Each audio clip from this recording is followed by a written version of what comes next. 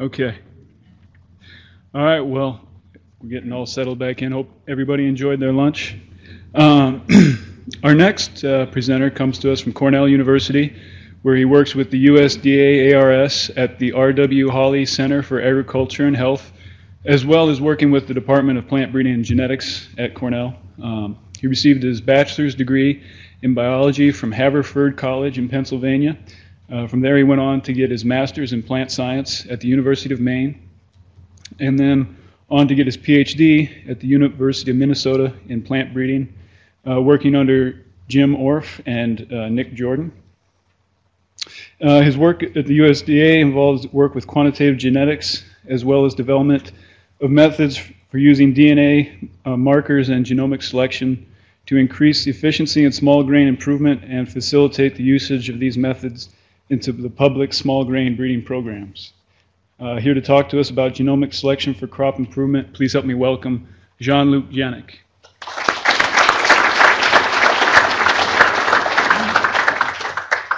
All right.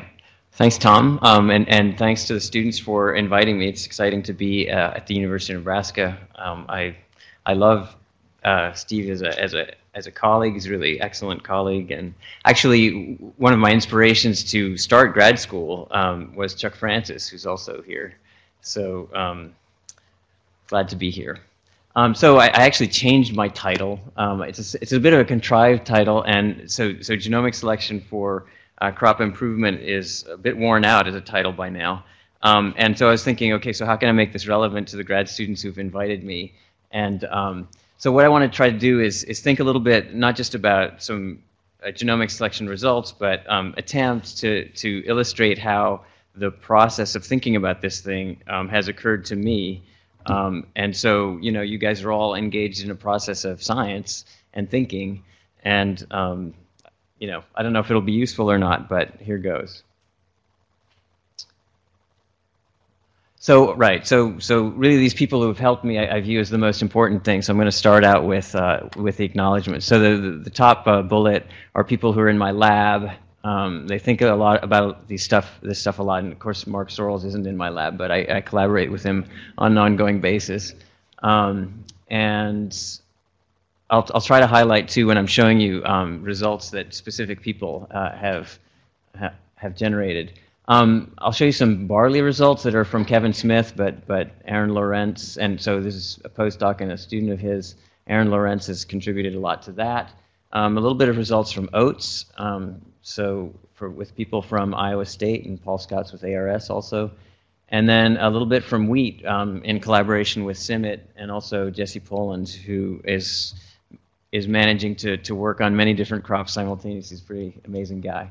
And then finally, I want to acknowledge, the people who are paying my salary, the people who fund my research, Cornell, just excellent colleagues, and also we get some funding from the Gates Foundation.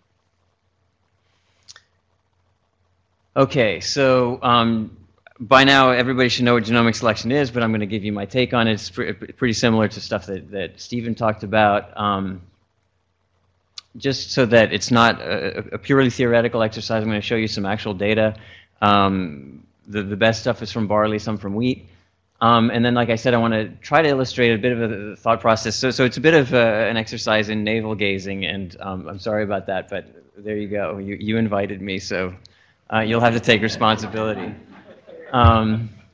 So I want to talk about three aspects of genomic selection. The one I view most important is this issue of accelerating the breeding cycle. I think it also offers important opportunities for managing the breeding program, the population and what's in it. And then, many times already today, people have talked about the fact that the phenotypes are the most important thing, and I'll just reiterate that and sort of try to think about how you squeeze the most juice out of the investment that you've put into phenotyping. And then the last thing is, a bit of friendly advice for grad students based on my experience and where I think this is all going. All right, so this is a slide that you've probably seen, or you've seen the figure in crop science, but the idea is that you have a training population which has both genotypes and phenotypes. There are many different types of models that you can use. that lead to a prediction of the phenotype from the genotype. You come along with new breeding materials. You don't take the time to phenotype it, you just genotype it. And you use the model then to calculate what are called these genomic estimated breeding values. And then you make selections on that. So this process of making selections is much like making a selection on a phenotype, except that it's just a prediction. That's the basic thing. If you want to think about it from a statistical point of view, what we have is sort of a situation where we observe a state, in our case is marker states, and then, so the genotype, nature does something with that. It's in a black arrow, if not a black box, and we observe, outcomes, so phenotypes. And there's two things you could possibly do with that. You can seek to understand it. So to understand how nature turns X into Y, you want to identify the causal inputs and reason about those, make inferences. But in breeding, really what we want to do is just predict what this phenotype is going to be. And the bottom line is whatever works to make this prediction is what you want to use. And that's kind of the state of genomic selection now, is make predictions and don't worry too much about why a particular phenotype occurs. All right, so does this work? So the first example I want to give you is from Barley's, from Kevin Smith's program.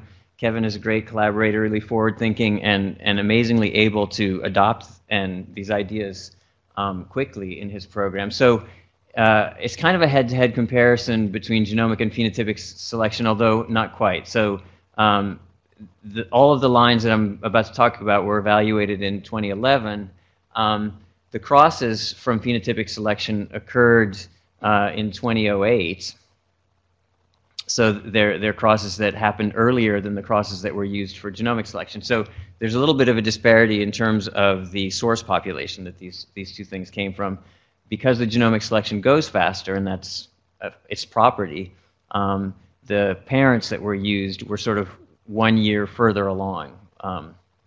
So then in the phenotypic selection, some evaluation occurred in plant rows, so head rows of the type that Stephen showed us. It's a system that allows you to do some evaluation of, particularly of diseases. So for fusarium head blight, which I'll show you, they inoculate these head rows. In contrast, the genomic selection part was done on F3 plants that were genotyped and then sent to winter nursery for seed increase so that they could be evaluated in 2011. So the genomic setup is like this. So it's Minnesota, Upper Midwest. This is the size of our training population. The lines came from 3 different programs, Minnesota, North Dakota, and Bush Ag. And they were all evaluated for, pretty well, 3 years, 2 locations, about 1,500 SNPs. To genotype the progeny, we picked out 384 that were optimized for polymorphism and information content and for their distribution across the genome. And then we did a very similar procedure to what Mike Gore described with the nested association mapping of taking the SNPs that were on the parents and projecting them down to the progeny based on segregation of those 384 SNPs. So we had 1,400 progeny from a number of crosses, and that's the material that we're working with. So here are outcomes, and I'm showing histograms for phenotypic selection versus genomic selection. Fusarium head blight, which is a disease that is thought to be fairly polygenic, and yield. So these are all given on the x-axis as a percentage of some well-known checks. So in this case, disease, you want a low number because we're showing disease severity. And you can see 2 things. First of all, the average percentage for genomic selection is lower than that for phenotypic selection. So our selections worked. The other thing is that there are a certain number of escapes on the phenotypic side where it looked like the head row was clean, but basically the infection just didn't take. So, and you don't have that on the genomic side. So I view that as a success. And in yields, it's fairly clear also. First of all, the mean is higher. And also you just have these, some of the lines that are just dramatically better coming from the genomic selection program relative to the phenotypic selection. I should say that, you know, these hedgerows, it's not like you can really evaluate yield, so it's not like much, if any, selection pressure was put on yield in the on the phenotypic selection side, whereas some selection pressure was put on the genomic selection side. But again, you know, you moved faster and you got better results. So in the public sector, this is sort of the best we have in terms of, so far, in terms of validation of the whole idea. Okay, what's happening? Okay, so I wanted to give you an example from wheat to show that it's not always this rosy and doesn't always work this great. CIMMYT has this semi-arid wheat yield trial, SAWIT. So we have many years of data. They send out to these international nurseries a certain number of lines every year, so we end up having a fair number of lines. A lot of trials, or a lot of phenotypes, in other words, have gone into this evaluation. And we used genotyping by sequencing. So it's a very interesting sort of set of markers. We have very many markers, but on any given line, a very high fraction of the markers are missing. So it's sort of twofold attempt at working this. Is partly to see if this kind of data can work for us, and partly to see if this kind of marker system can work for us. So this is the result. So first, the accuracies here are given as a correlation between the prediction and a phenotype. So the one thing I want to say about that is that it's downwardly biased relative to the correlation of interest, that correlation being the correlation between the prediction and the true breeding value. Okay, we don't have access to the true breeding value. We don't know it. There's error in the phenotype relative to the true breeding value. So this correlation is downwardly biased. Okay, and you want to do it by cross-validation. So what this means is you want to build your prediction model using lines that you do not use, or without using any lines that are in your validation set. Okay, so you, one way or another, you take your overall population and you remove one set of lines that later on are going to be your validation set, and you train the model on the rest. We tried two different ways of doing this cross-validation. One way is sort of the simplest and is represented by this blue line that's horizontal, where we did random cross-validation. So we took the population as a whole, we split off a 20% chunk that was going to be the validation at random, picked at random, and then trained the population on the rest. And you know, this is the accuracy that we got, which is great. It's sort of 0.55. It's very good. So then the red line, what we did in contrast is we didn't split the lines at random, but we split them by year. So for example, in 2000, what we're trying to do is we're taking the lines that came from before 2000. We're using them as the trained population to predict the performance in the year 2000. So it's a little bit more realistic in terms of what you would be doing in a breeding population. And there's a couple things you can notice. For one thing, the red line is almost always underneath the blue line. Okay, so it's more difficult when you do something realistic than when you do this random separation. The other thing that's obvious is that there's huge variability here. So some of it is because there's variability in how accurate the phenotype is. So different years have different heritabilities.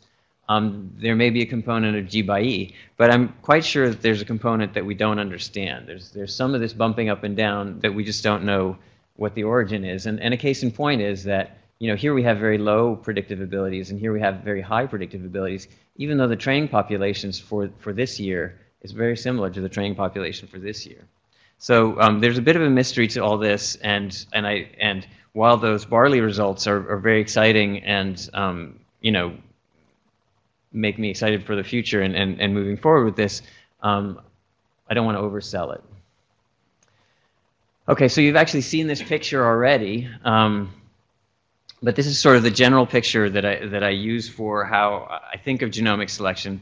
And so this is the first bit of friendly advice, is to try to create as comprehensive and clear a picture of your situation as you can, and then use it to think about where different research areas might be useful. So in particular, so there's each research area sort of circled. The classic genomic selection problem is, how do you develop a better model for predicting performance? And there's plenty of statistical approaches that we can try.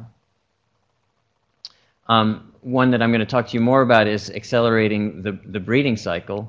So there's no phenotyping in this breeding cycle, and I think that's relevant because it enables you to accelerate it to the maximum extent. There's the actual selection procedure where, yes, we want to pick the lines that we think have the best phenotypes, but we also want to manage the population, and I'll show a little bit what I mean by that and justify it.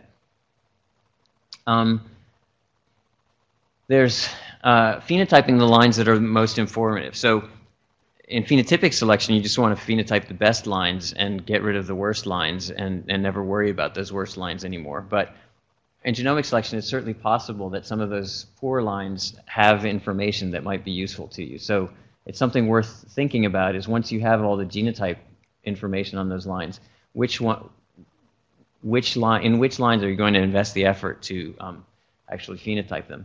And then the last thing that I also want to talk about a bit is how do you go about phenotyping? How do you go about maximizing the information that you get out of phenotypes?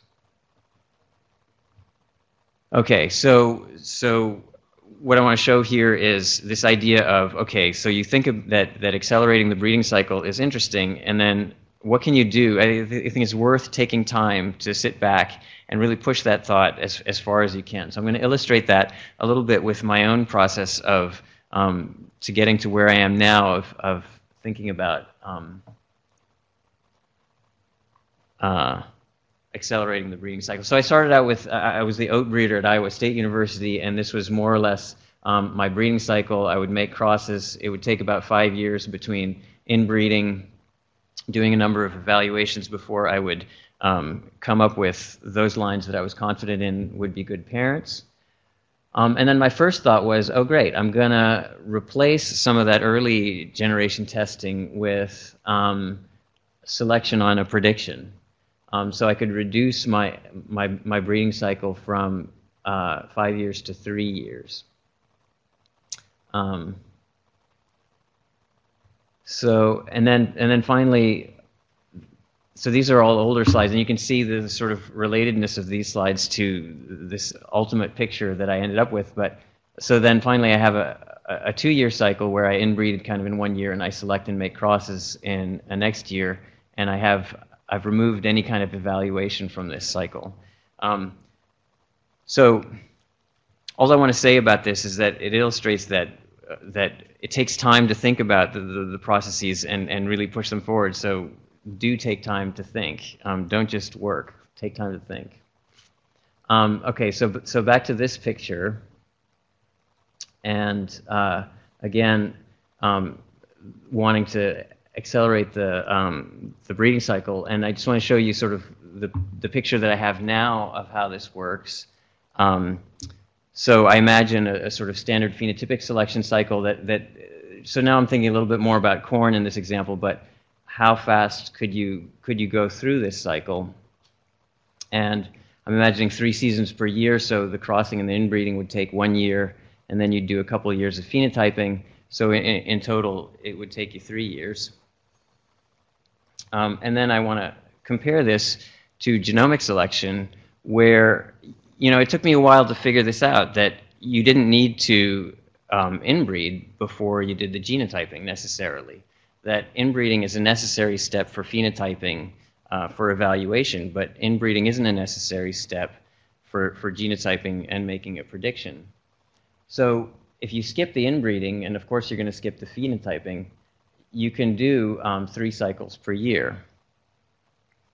So that would be a 9-fold acceleration relative to a breeding program that already is going pretty fast. So what does this do? So this is the standard, the breeder's equation for the response to selection, where you have a standardized selection differential, you have an accuracy, so this is the correlation between your selection criterion and the true value of the true breeding value of the lines that you're selecting, and then there's an additive genetic standard deviation.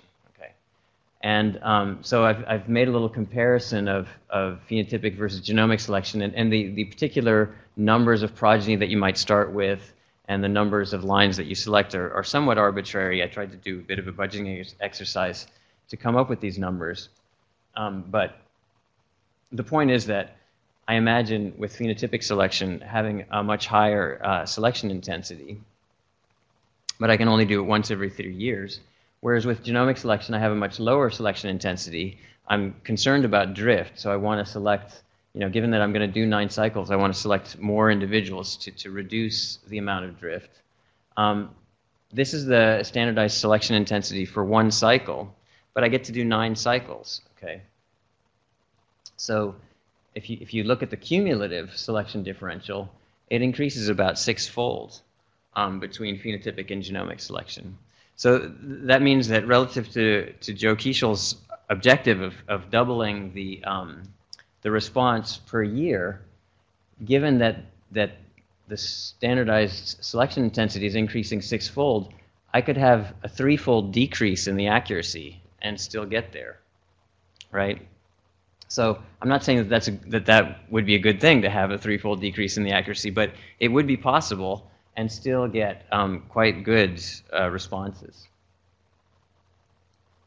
And so then I wanted to just sort of push this a little bit further and entertain the notion that you could automate the breeding cycle completely. Okay, so in other words, humans would be taken out of the breeding cycle. It would all be done by machines. And there's clearly a lot that machines do already, right?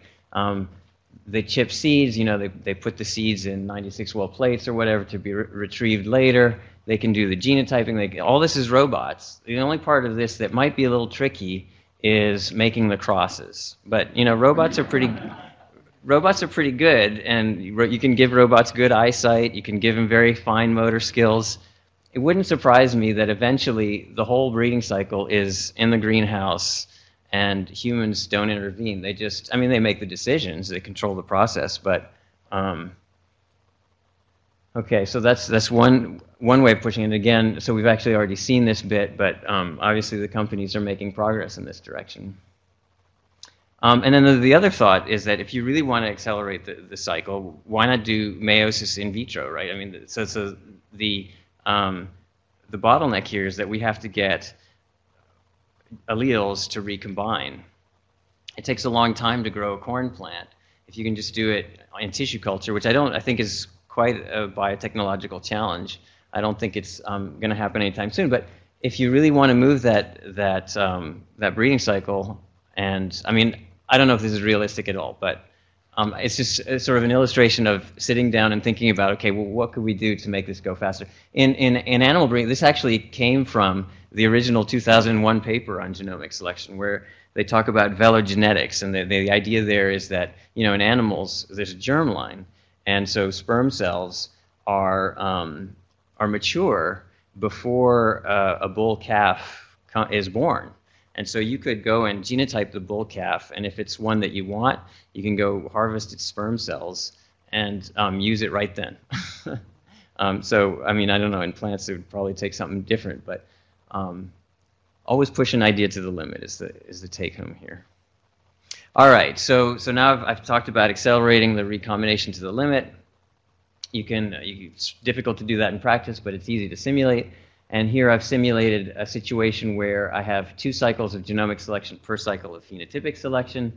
And what you observe here is that initially genomic selection increases the mean of the population more rapidly than phenotypic selection. It works better if you have a large training population than if you have a small training population. But eventually, you have problems there.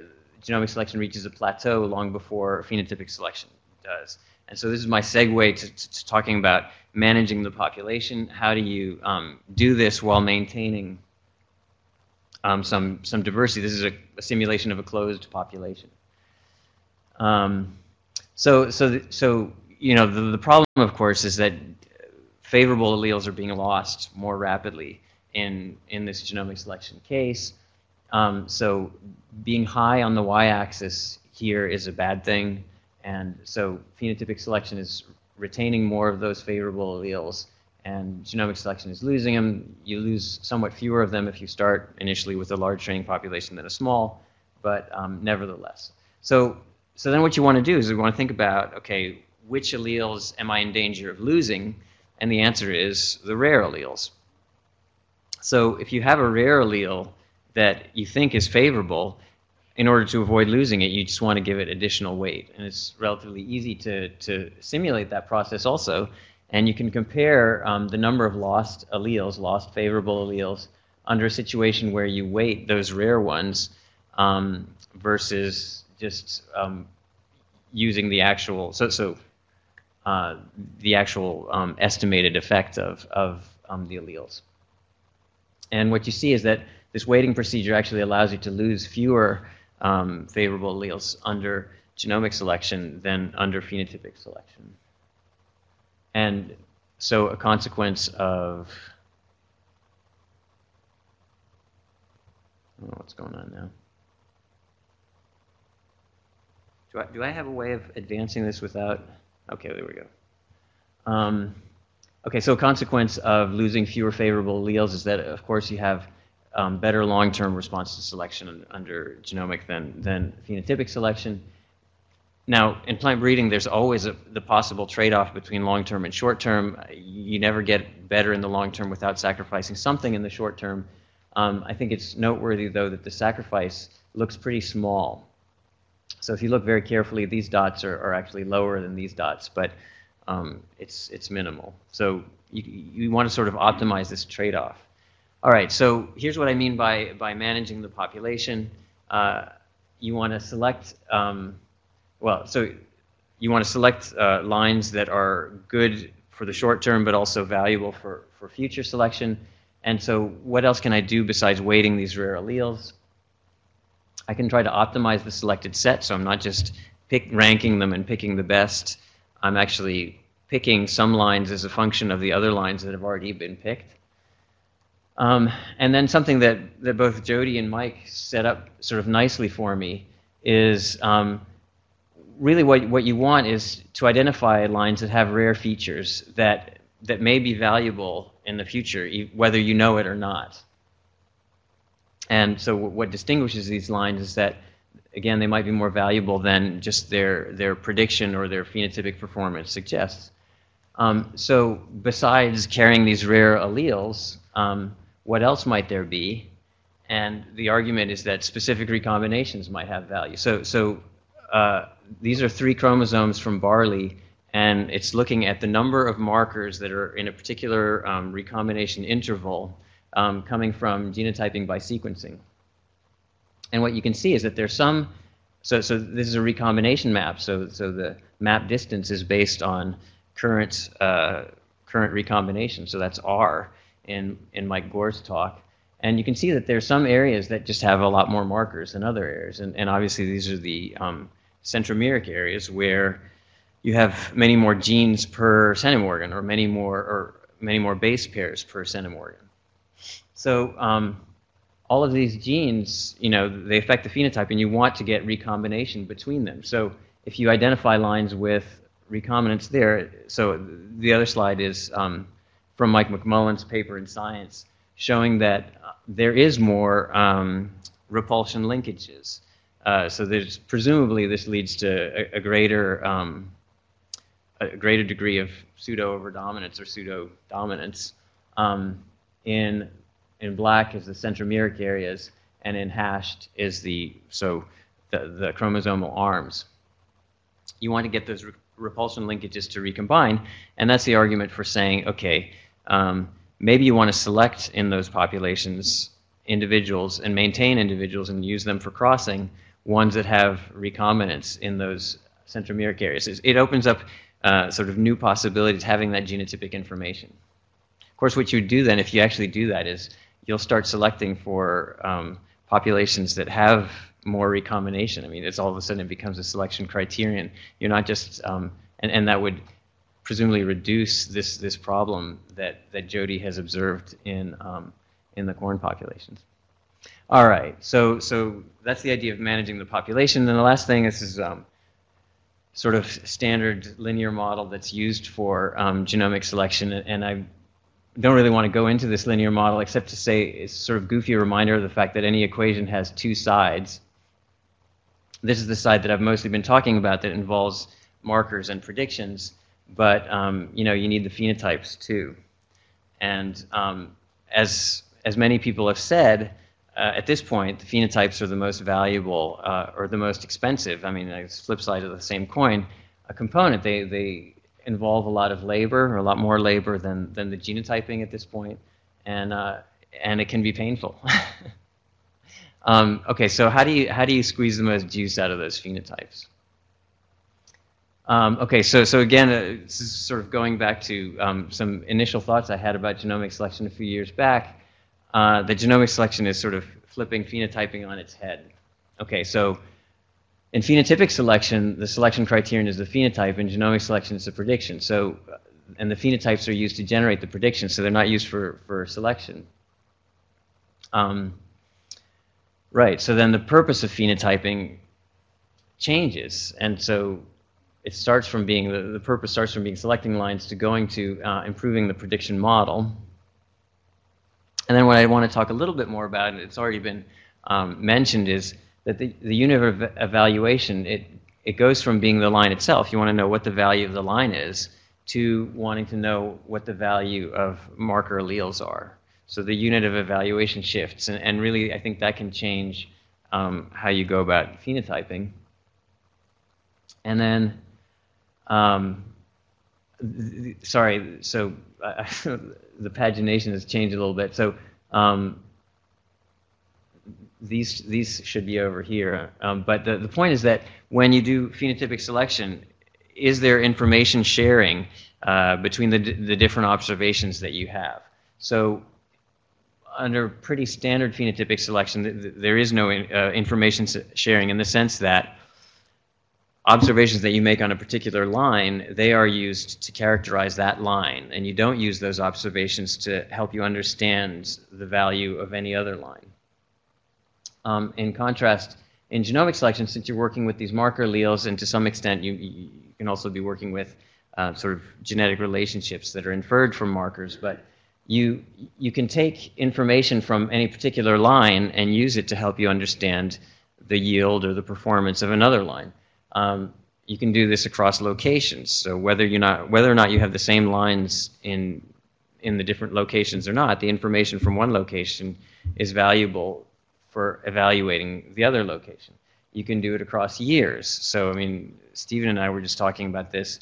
If you have a special kind of winter kill that occurs only once every 10 years, if the alleles were around in that 1 year that it happened, you're going to be able to share the information from that 1 year with lines that occur a decade later that are completely different from those that were subjected to this particular event. And then you can also, use this to share among programs, and I think for the public sector this is very important, and is one of the drivers of the Tritici Coordinated Agricultural Project, which I'm a part of, is to leverage each other's phenotyping efforts to understand more. So I bolded these. I want to talk a little bit more about these. The notion that what you're doing is evaluating marker alleles, and that has an impact on the value of replication. That idea first emerged in QTL mapping work by Steve Knapp, and I just quote this from this genetics paper in 1990. So even if you're not replicating the lines, you are going to be replicating particular QTL variants. And so to that extent, it doesn't matter whether you replicate individuals or lines. And so, they showed, so here you have a certain number of experimental units, basically plots. This is a figure from the paper. There are 3 curves that show different levels of replication. So no replication, there's 1 plot per individual, 2 or 3 or 5, and then this is the power for QTL detection. And you can see basically that no replication gives you higher QTL detection power. So let's transfer this insight to genomic selection, and we come up with this thing that I've called sparse testing. So the idea is that any plot is going to have a line in it, and no line is going to be in more than 1 plot. That's the extreme. That's the thing that Stephen said he doesn't like, right? So here's replicated testing. You have a certain number of lines, and they're repeated twice. Here you have twice as many lines. And so the outcome of having twice as many lines is that you get to explore the tails of any given distribution a bit more. And so you have lines that are, both lighter in color and darker in color than any that you might have when you're looking at fewer lines. So you can do a simulation of this. This is from my postdoc, Jeff Endelman. So he simulated this scenario. So on the x-axis, you have the fraction of the lines that are replicated. So you can have either all of the lines replicated or none of them replicated. And on the y-axis, you have the mean of the selected population. So there's a couple things that go into that mean. There's the heritability, obviously, but there's also the selection intensity. And when you don't do any replication, you can increase the selection intensity. And so what you see, so then he did this for a trait that had a high heritability on a plotwise basis and a trait that had moderate to low heritability on a plot basis. And what you see is that when you have high heritability, the mean of the selected population goes up as you replicate less. So this increased selection intensity is helping you out. When you have low heritability, it doesn't help you out as much. So I don't have actually a really good explanation of why it doesn't work at low heritability, but we're sort of thinking about it. Okay, so phenotyping experiments can change. So then now I want to focus a little bit on this idea of information sharing across any number of units of the experiment. And I have Mark Sorrells and I have a grad student who works with Limagrain Europe. And so he's been able to bring in some of these interesting sort of larger data sets. So in this particular data set, they have about 1,000 lines from a number of environments. They're unreplicated, so this is honest-to-goodness breeding data. And barley has very extensive LD, so you really don't need that much marker data to do a reasonable job of making predictions on it. And so what he wanted to do was look at how the information from one particular environment is going to predict other environments. So these heat maps, they have environments both in the rows and the columns. And for this left-hand heat map, what he's done is he's just calculated environmental correlations between environments where red is a high correlation and blue is a low correlation. And then he's looked at reciprocal prediction accuracy, where he takes the lines from one environment to train the model, and he then predicts the performance in another environment. And it's not all nicely arrayed, but you can see that down here in the corner it's a bit redder, so they're a bit higher accuracies, and up here it's a bit bluer, so lower accuracies.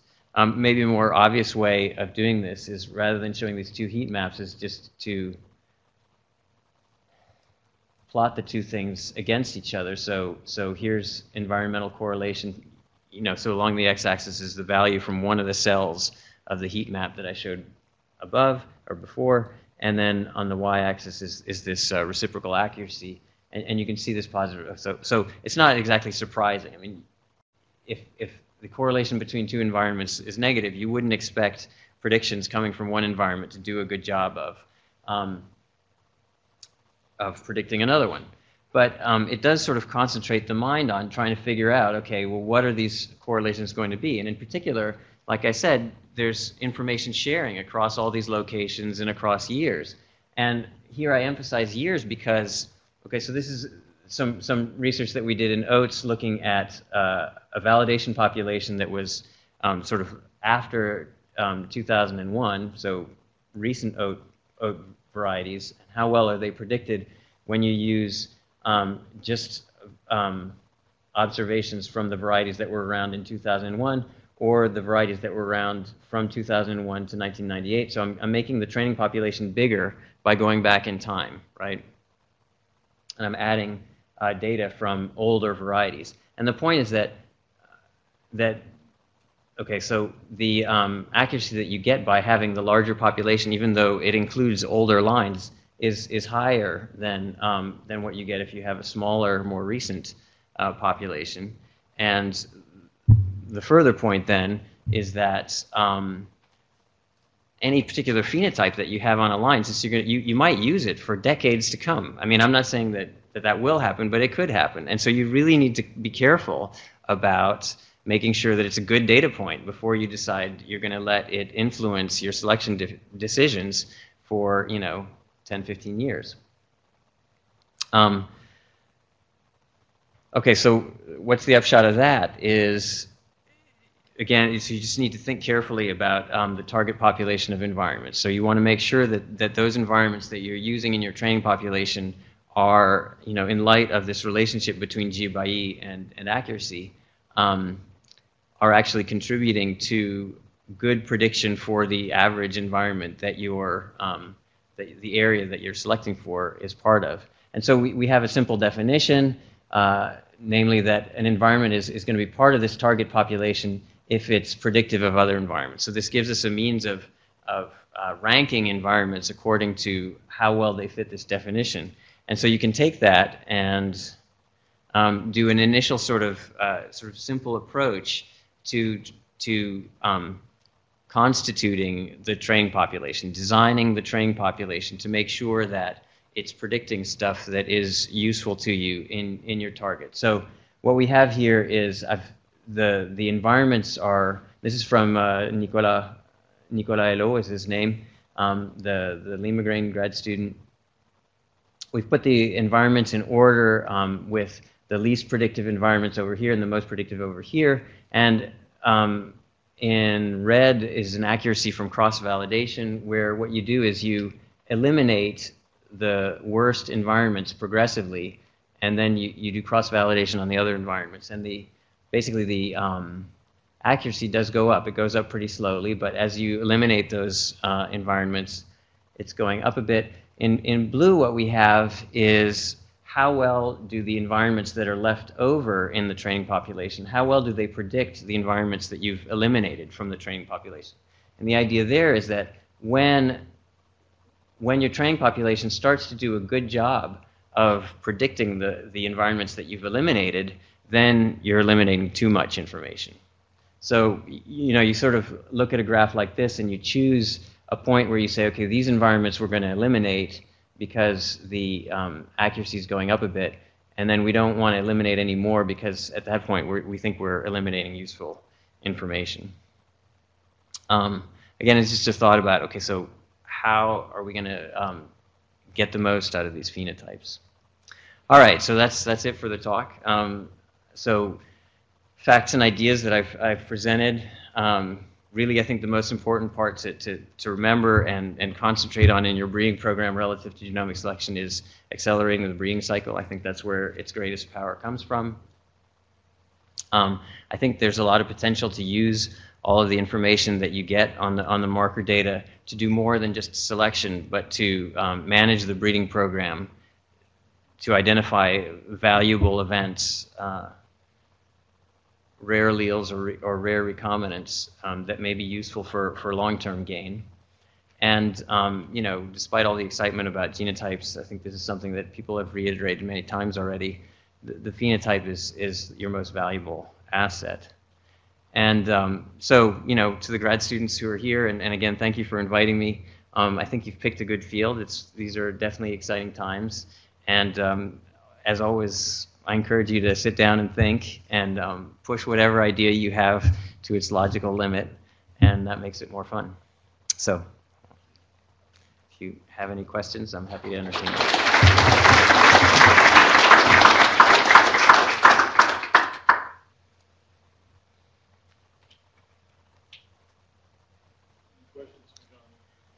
Clint.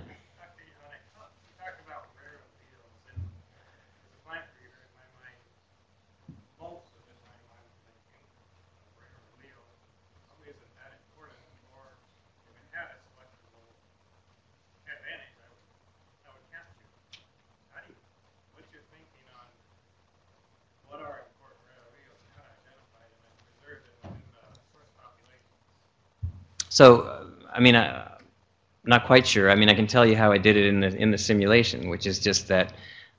So you can't observe a QTL allele. So That's the definition of a QTL. It's unobserved.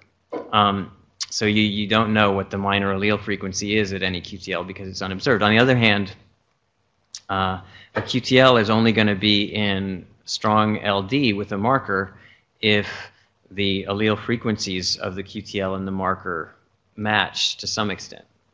If the two have different allele frequencies or different minor allele frequencies, they numerically, mathematically can't be in high LD. So you train your model, and then you look at the marker data, you identify markers that have low minor allele frequencies, and if the minor allele for a given marker has an estimated marker effect that's favorable, that goes in the direction that you want, you weight that a little more heavily on the assumption that it's in LD with a QTL that has a low minor allele frequency. And so, therefore, it's one of these things that you want to try to keep in your population. So why would there be QTL with low minor allele frequencies if they're favorable? It could be something that you've just introduced into your population. Or, Jody showed, Stephen showed, this chromosome that even though it had a favorable effect, it in some areas it hadn't taken off, right? So maybe it just has a small effect. I mean, there's any number of reasons why you might have a favorable allele that's still at a low frequency. You said inbreeding is not necessary for genotyping, right? Right. How do you compare the genotypic data with phenotypic? Well, so the training population might well be on inbreds, but assuming that you're using something like SNPs that are codominant so that you can identify the homozygote of the one allele, homozygote of the other allele, and the heterozygote, then you can make a prediction of the breeding value of an individual even if it's heterozygous, even if it's outcrossed. Yeah.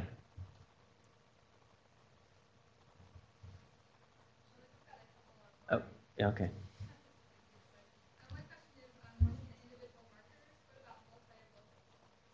So haplotypes, or markers that are in close proximity to each other. Yeah, that's an interesting question. In principle, haplotypes ought to span a broader range of frequencies, so it might be useful for capturing low frequency marker alleles. One aspect of haplotypes is that they'll be multi-allelic. So so some of these models that we have, they work very nicely with simple biallelic markers, and it'll be a little more challenging with multi-allelic. But I think it's a good idea, and I haven't done it. Jim. When we do regular QTL mapping, we're always subject to the Beavis effect, selective bias, mouse kingdom. What's your feeling on that with respect to genomic selection? Yeah, so that's one of the strengths of genomic selection, right? The Beavis effect arises because you evaluate many hypotheses, right? And you only pick a few. And so there are two reasons why you're going to pick a particular marker. One is that it is in LD with a QTL, but the other potentially, and they're not mutually exclusive, so they can add to each other. The other is that marker happened to be correlated to the error structure in your population. So the error is not reproduced and is the source of the Beavis effect, the overestimate of. So in genomic selection, you don't do any of that. The selective picking of markers. You estimate an effect for every single marker, and therefore the marker effects that you estimate are unbiased because you're not prioritizing some markers over others. Aaron? You talked about maximizing recombination possibly from maybe 9 cycles. Oh, right. Do you think there's any danger if there's sort of a allele biogenic background effect and the allele collects cancer over time? Yeah, that's definitely a concern. And so what can you do to mitigate that? I mean, I'm not sure you can do a whole lot. You want to always start with as big of a training population as you can. When you have the bigger training population, the estimated effects are going to be at markers that are closer to the actual QTL. So recombination between the markers and the QTL won't be as great. I don't know exactly. I mean, this is something that I've been wanting to simulate for a while, but for whatever reason haven't gotten around to it. But it's true that you're doing 9 cycles of genomic selection per cycle of phenotypic selection, but it's also true that you have a new infusion of phenotypes every year. I mean, you are going to do phenotyping every year. So for those of you who may think that genomic selection means just selecting on markers and forgetting about the phenotyping, revise that thought, right? The model updating cycle is critical, and so there's maybe a budgeting aspect to this that means that you'll do less phenotyping because you have to invest in genotyping, but it's obvious from what the companies are saying is that they're not reducing their effort in phenotyping, and I don't think any breeding program should. So I mean, the answer is in part, I'm not quite sure exactly what impact it has, but that is a problem. It's the loss of accuracy of the genomic selection model as you use it over many cycles. Dina?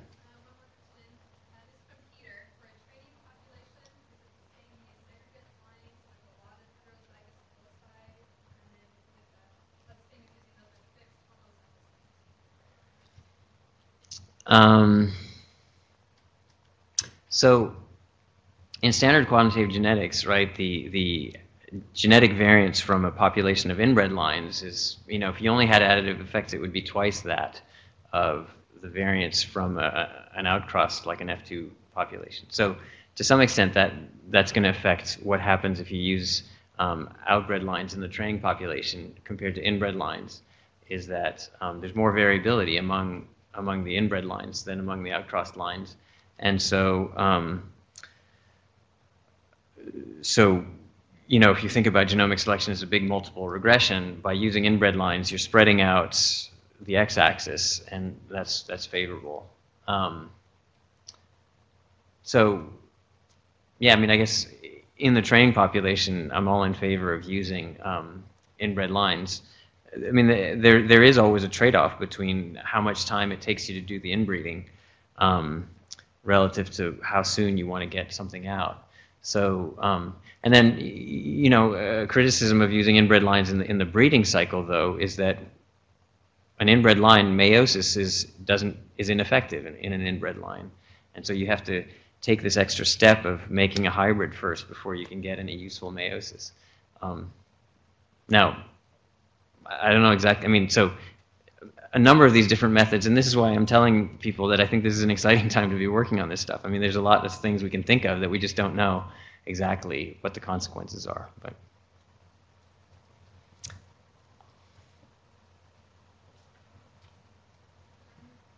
oh, okay, sure. If you guys have patience with me, I'm happy to.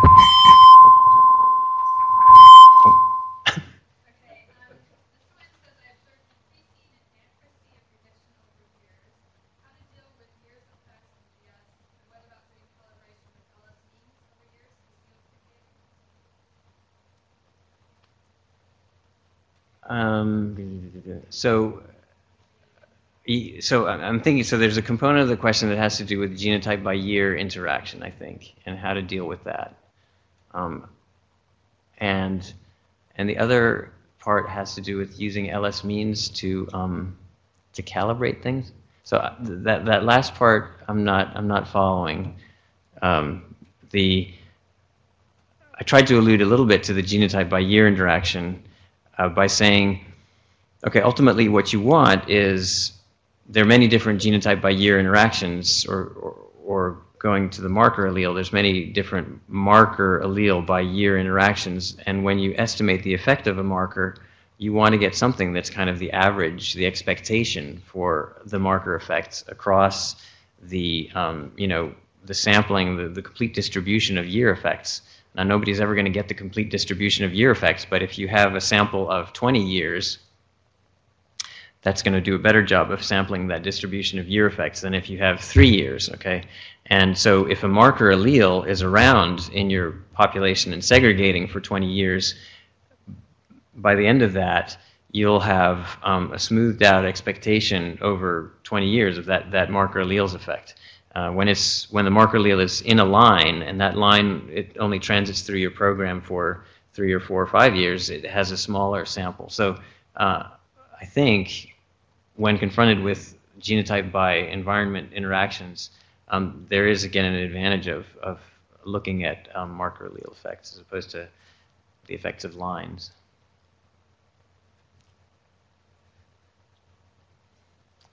Let's thank Jean-Luc one more time.